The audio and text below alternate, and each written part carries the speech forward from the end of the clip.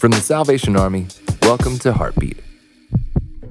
I hate making mistakes. Yet, did you know so many inventions we use today were created by accident? Stirring a pot of chemicals in 1826, John Walker pulled his wooden stir stick out of the pot and tried to wipe the glob of chemicals stuck on the table. Instead of wiping off, the chemicals ignited. As a result, matches were born.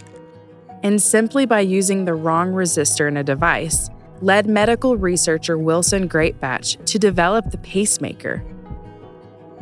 We often make mistakes in life. We're not perfect, but the good news is that God is in the restoration business.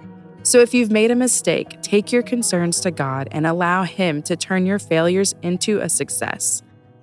For more episodes of Heartbeat, visit salvationarmyradio.org.